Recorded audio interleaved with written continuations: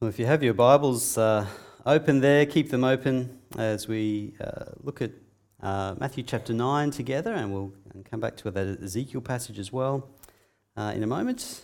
As we have a look at the Bible together, let's pray. Please pray with me. Heavenly Father, we praise you because you are a God who reveals the truth of yourself to us. We praise you that in your word, the Bible, we learn what it means to follow you, what it means to be your people. Help us to understand what we read today and help us to see how we might be growing as followers of Jesus because of what we read. We pray this in Jesus' name. Amen. So we've just spent the last couple of weeks celebrating the most momentous event in the history of the world, the birth of the Saviour who is God, and the hope and joy and salvation that he brings. This is the most important message that anyone can ever hear. We've quite a lot of planning into the last couple of weeks. We had our carols and then our Christmas Day service yesterday. A lot of people heard the good news about Jesus, and this is the kind of effort that churches all over Australia who are putting into sharing the gospel at this time of year. And the temptation after Christmas is just to take the foot off the pedal. Move on to the next part of life, the next event, the next area of focus. That's certainly what the world does.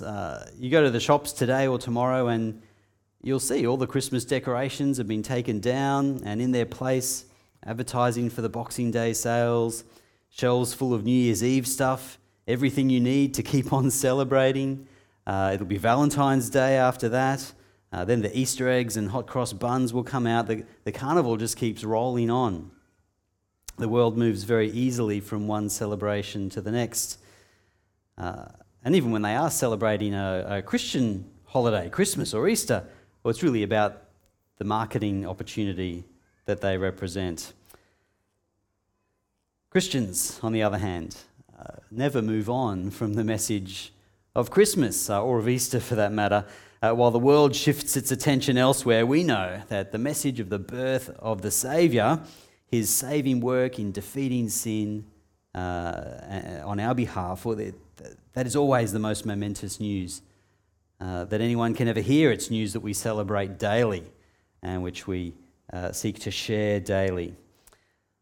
And our task is to look out over the masses who don't yet believe it and to keep looking for opportunities to share, to keep bringing the attention of the world back to the Saviour who was born 20 centuries ago. That's certainly what the Gospel of Matthew keeps doing, coming back to this good news. Matthew chapter 10 is another extended dialogue from Jesus. So the second of the 5 distinct discourses from Jesus, often highlighted as key instructional material on the nature of discipleship. First we looked at the Sermon on the Mount, chapters 5 to 7, over several weeks, and now Jesus stops for a moment again and gives his disciples some crucial teaching, crucial information before sending them out on their first mission, so to speak. Their first foray without him, it seems, into the world to preach the kingdom to the people of Israel. Not everything that we read here at the end of chapter 9 and chapter 10 will be directly applicable to us as Christians today. Not all of Jesus' instructions can be translated directly to Christians today, and we'll see that as we go along. But there are key principles for us here as we think about how to keep bringing people's attention to Jesus, as we think of how to share the good news of the kingdom. One of the first things we notice as we read this section of Matthew is the emotional response Jesus has to the people who come to him. Jesus has been continually traveling among the villages and towns, preaching the good news, healing people's illnesses, as we've been reading in chapters 8 and 9. And then in chapter 9, verse 36, we read this: "When he saw the crowds, he had compassion on them, because they were harassed and helpless, like sheep without a shepherd." Jesus is busily making his way around the area, seeing heaps of people. Everywhere he goes, it seems there's great need You imagine he could get quite tired, a little bit jaded with it all, but no, not Jesus. Clearly, Jesus worked hard. He saw many, many people, but his response, most of the time, his response, as Matthew tells us here, is compassion. Jesus has compassion on the Jewish people because they have no hope, they have no leadership, they've lost direction. They're harassed and helpless, like sheep without a shepherd. That's a very apt description, very neatly describes the situation for the people of Israel at the time, the fact that they have no good, wise and compassionate leadership. In fact, for a long time at this point in time, they've had terrible leaders, bad leaders who've mistreated them and who continue to lead them poorly and even mistreat them in Jesus' day. And what they're waiting for, what they need, is a good shepherd, a loving and compassionate leader. That's Jesus. The Ezekiel passage we read earlier describes all the people as a flock, the people of Israel as a flock. There are some among them who treat the rest badly, some who ought to be leading and caring for others, but instead, as the metaphor goes, they drink the best water themselves and muddy it with their feet so that the others can hardly drink it. They enjoy the good pasture and trample the rest, so it's hardly edible for the rest of the flock. This is the picture of a flock of sheep harassed and helpless, the strong exploiting the weak. And this was the situation for Israel in the prophet Ezekiel's day. Not long before the exile to Babylon, Israel were a nation whose leaders were not fit to lead, who ignored God and his rules, who failed to lead the people in the right way, who simply used the flock for what they could get for themselves, and eventually led the people to be conquered and exiled. And through the prophet Ezekiel, God says to the leaders of Israel, this isn't good enough. This is not good enough. Look at a few of the verses there again with me. Ezekiel 34, verses 20 to 24. Therefore, this is what the sovereign Lord says to them. See, I myself will judge between the fat sheep and the lean sheep, because you shove with flank and shoulder, butting all the weak sheep with your horns until you have driven them away. I will save my flock, and they will no longer be plundered. I will judge between one sheep and another. I will place over them one shepherd, my servant David, and he will tend them. He will tend them and be their shepherd. I, the Lord, will be their God, and my servant David will be prince among them. I, the Lord, have spoken. God promises to save his flock, to save his people Israel. He'll take away those worthless sheep who take advantage of the rest of the flock, and he'll place his own shepherd over them. God will give them a king in the line of David, who will tend them like a shepherd should tend his flock. Matthew has already told us that Jesus is the king in the line of David. Jesus is the one God sent to shepherd his people, the good shepherd, the shepherd who loves his sheep, who will even lay down his life for his sheep. And so as the shepherd God promised he would send, where Jesus has compassion for his flock. As the good shepherd, Jesus has compassion. That's the first principle we can apply to ourselves today as we look out into the world and as we notice the masses of people who need to hear of God's kingdom. We should have compassion. And when we look out into the world and see streets and suburbs and cities and nations full of people who don't know God, or don't follow God, perhaps those who are either ignorant of God or those who are actively rebelling against him. As we look out into the world and see this, we should have compassion. Those who don't know God are like the sheep without a shepherd. They're harassed and helpless because they haven't yet accepted the lordship of the good shepherd, King Jesus. They may not always look harassed and helpless. They may look like they have it all together, or they may look foolish or arrogant or violent or proud. They may be actively ridiculing God, even persecuting his people. We may find them very hard to take sometimes, easier to avoid than to get alongside. But actually, however they look, however they present to us as Christians, the reality is that they're lost, helpless in the world, and in desperate need of Jesus, who can shepherd them, love them, give them the salvation and hope that they need. And so as hard as it may be sometimes, as much as we may sometimes want to respond to the world in anger or respond to the world with argument or just ignore them and leave them to their fate, well, actually our first and primary response should be compassion. And without Jesus, any person is going to hell and eternal punishment from God. Without Jesus, they're just sheep without a shepherd, and it's incumbent upon those who are sheep to him as well. Sometimes it may take extreme effort and be incredibly frustrating, like it's pretty hard to get one lone rebellious sheep back to the flock. You run and slip and fall and get muddy and dirty and sweaty, and you just want to leave them to their own devices, perhaps. Chasing this rebellious creature can be so frustrating,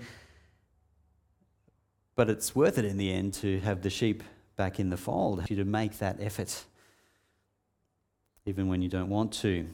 What's the second principle here that we can apply to ourselves? What does Jesus do next as he looks with compassion on the lost sheep of Israel? Well, of course, he immediately sends out the 12 disciples on a rescue mission. Go get them, boys, he says. Go preach the kingdom. Actually, wait a minute. No, that's not the very next thing that he does. There's a step in between Jesus viewing the crowds with compassion and sending out the 12 to preach the kingdom. The second thing we hear from Jesus is to pray. Chapter 9, verses 37 and 38. Have a look there with me. Then he said to his disciples, "The harvest is plentiful, but the workers are few. Ask the Lord of the harvest, therefore, to send out workers into his harvest field." When we look out on the world and have compassion for the lost and the helpless, we should pray to God. We should come before God and ask for workers for the harvest. The harvest is the Lord's, after all. The harvest belongs to the Lord, Jesus says. It's his harvest and his harvest field, so it's him we're to ask to send workers. What we're looking at when we see the lost masses living in rebellion against God and his King Jesus is a ripe field ready for harvesting. And if anyone is equipped to send workers into that field, it's God. We put effort into all sorts of things when we aim to share the gospel. All manner of necessary steps occur to us. We think theological training, missions training, evangelism strategies and materials, fundraising and church planting strategies, pathways to guide Christians to maturity and into gospel work, targeted areas of need, Bible translation. All really good ideas and helpful steps toward effective gospel work, all helpful steps in sharing the gospel with the lost, but if anything is done without first praying, that's done in vain. The harvest and the harvest field is God's. He knows who the lost are and how they will be saved. He is the one to send out workers, not us, ultimately. Evangelism, discipleship starts with prayer. The fields will be harvested as the Lord of the harvest sends out workers. And if the workers enter that field but are not the ones the Lord has sent, well, they won't be reaping any fruit. Now, how much time do we spend praying to the Lord of the harvest? How much time do we spend praying that God will send workers into the harvest field? As a church, we pray weekly in church for various mission fields. We pray once a month for a variety of needs. 8 a.m, the first Saturday of the month, we pray then for missions, among other things. We pray regularly in growth groups, sometimes for gospel workers. We pray occasionally for QTC and the students there. Some of our time, perhaps sometimes a lot of our time, is spent asking God to send workers into the harvest field. I think we could pray for it a whole lot more. Couldn't we? We want mission to happen. We want people to be trained and to go out and to spread the gospel. But it's often not the first thing we do as we consider evangelism. It's It's not always the key part of our prayer life, praying for God to send workers into the harvest field. But it is an incredibly encouraging activity. Because how wonderful is it to know, actually it's God that's in charge of all of this. It's his field. It's his harvest field. And he's the one who sends the workers. The task of evangelism can seem insurmountable. How can we possibly reach the lost? There are so many of them. How can we possibly convince them to accept Jesus as Lord? They seem so set against Jesus and anything to do with him. Well, the answer is that's actually God's concern, not yours. It's his field, his harvest. God is sovereign. He is the one to send the workers, and the work will be done, the lost saved, according to his plan. And that's what we pray. That's why we pray first and foremost. That's God, his wisdom and his power that all gospel work hinges on. So we pray. And as you pray, don't forget that you ought to be also willing to go. How much time do you spend personally asking God to send workers into his harvest field, and how much time do you spend praying that God will send you? Too often we pray with the thought of someone other than us being sent. And of course we pray for others to be sent, but we also need to accept our part in God's mission. The workers in the harvest don't need to fit any particular category, don't need to have a Bible college degree, they don't need to be planning to go overseas to share the gospel, they don't need to be a certain age or gender. The harvest field is not somewhere remote and exotic. You just have to walk out into the street to see the harvest field.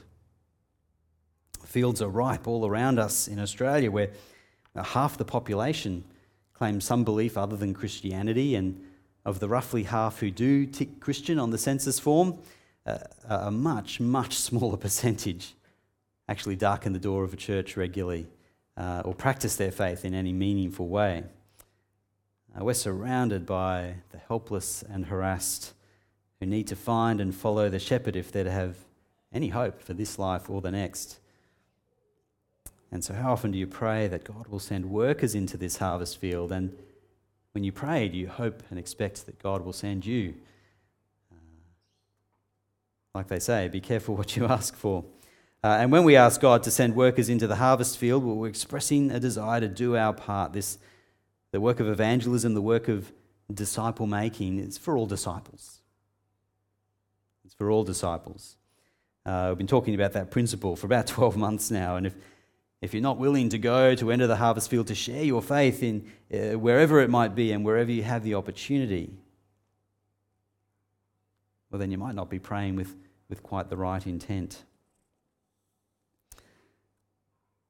The very next step for Jesus is actually himself to send out workers into the harvest field. I wonder whether the disciples were expecting that.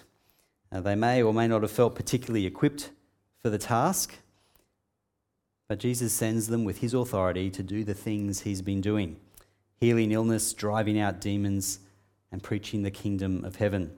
Have a look again at verses 5 to 8 with me. Matthew 10, verses 5 to 8. These 12 Jesus sent out with the following instructions: Do not go among the Gentiles or enter any town of the Samaritans. Go rather to the lost sheep of Israel. As you go, proclaim this message: The kingdom of heaven has come near. Heal the sick, raise the dead, cleanse those who have leprosy, drive out demons. Freely you have received, freely give.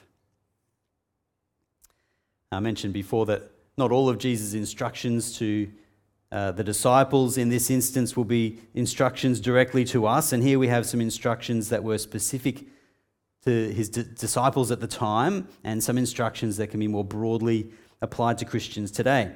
Jesus' command to avoid the Gentiles and Samaritans was specific to the situation he and the disciples were in.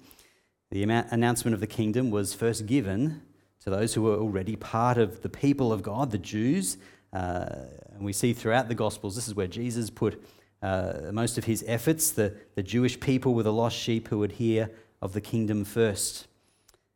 And then after Jesus had made his sacrifice on the cross, risen to life again and prepared to take his seat by the Father in heaven, well, then the broader mission would be announced. So when we come to the end of Matthew, we see where the disciples are to go as they enter the harvest field, as we see Jesus' instruction to his disciples at the very end of the gospel, Matthew 28, verse 19, and the first half of verse 20. Therefore go and make disciples of all nations, baptizing them in the name of the Father and of the Son and of the Holy Spirit, and teaching them to obey everything I have commanded you. And once Jesus had given his life for forgiveness of sin and risen to life again, providing eternal life for all who would believe, well, then the gospel would go out to the entire world. We see this all through the Bible, that this is the intention all along, but on this occasion, as Jesus first sends his 12 disciples out, they're only to go to the Jews. But the primary command there at the end of Matthew, is to go and make disciples of all nations. And this becomes a command for all disciples throughout all time, as the teachings passed on and as each new disciple is taught all that Jesus taught the original 12, including that command to go and make disciples. Noticeably absent too in Matthew 28 is the command that Jesus gave the 12 in chapter 10, to heal the sick, raise the dead, cleanse those who have leprosy, drive out demons. The miraculous signs that Jesus describes here, he gives his disciples authority on this occasion, but are not necessarily part of the ongoing mission for all Christians at all time. They may be present in different places and in different times, and the disciples, certainly as we read through the book of Acts, they certainly continue to demonstrate the power of the gospel with various signs and wonders. But it's not an ongoing command or expectation as we enter the harvest field today. So the disciples are sent out by Jesus, and they are able to rely utterly on him as they go. This is the way Jesus, he tells them they're not to take money or spare clothes. Everywhere they go, they'll be accepted by some and not by others, but they're to rely completely on God's provision through his people as they go. They're to proclaim the kingdom, and those who welcome them will provide for them.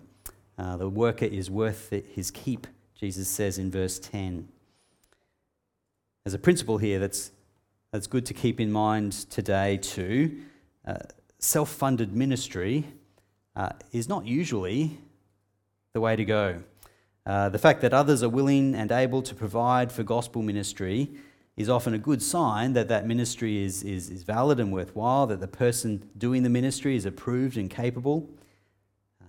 If there's no one willing to fund a particular gospel ministry, or if someone simply pays their own way just because they can, well, that can be a sign, not always, but it can be a sign that the impetus is coming from man and not God.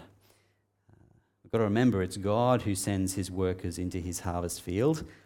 We don't simply send ourselves.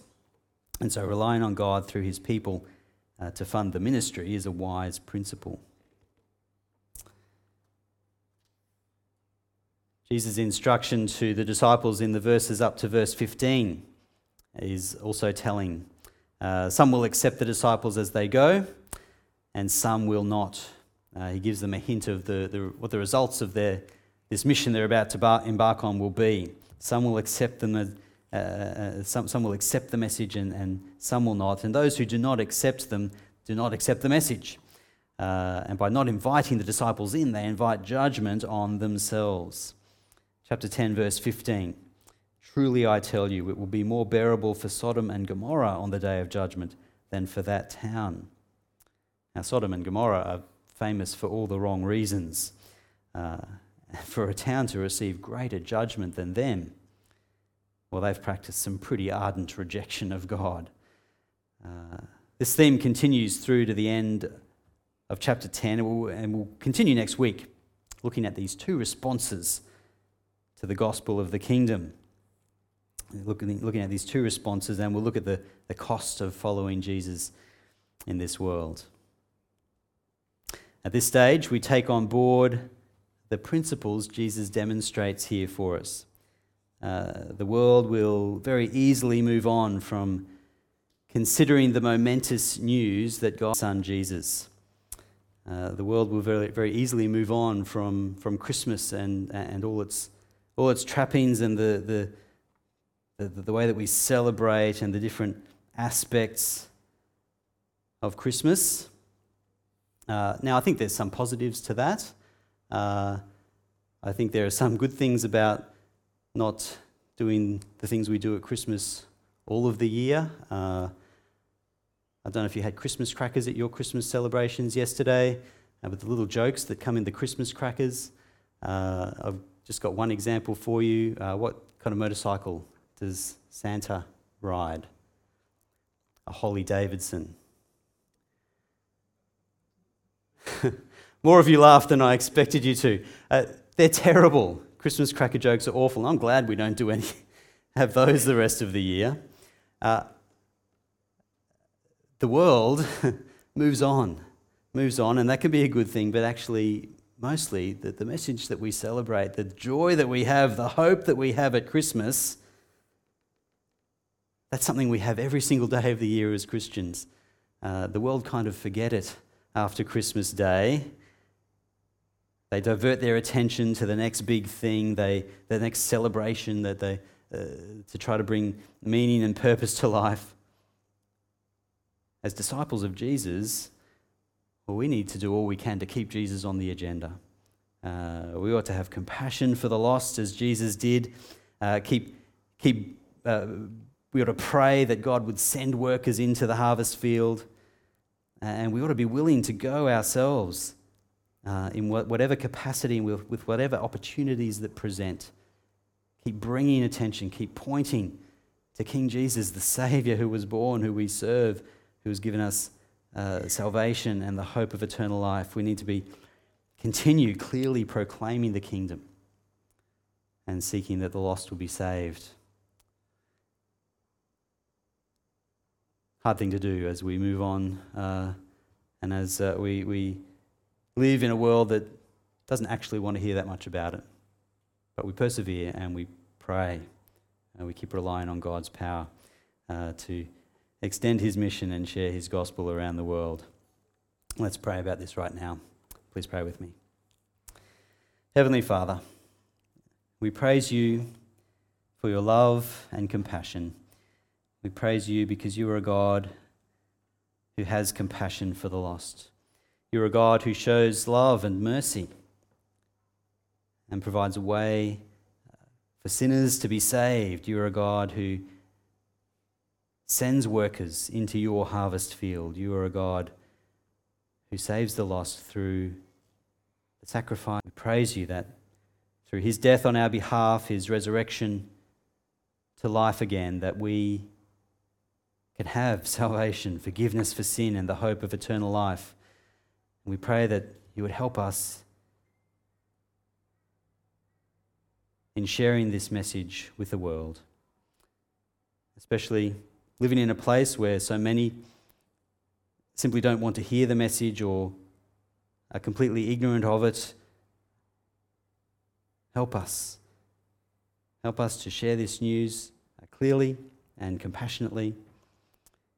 We pray that others would be sent, that more and more would be equipped and trained and enabled to go out and share the good news in Australia and around the world, and that your gospel, the good news of your Son Jesus, would go out and people would be called into your kingdom. We pray that this might happen for your glory, Lord, and we pray it in Jesus' name. Amen.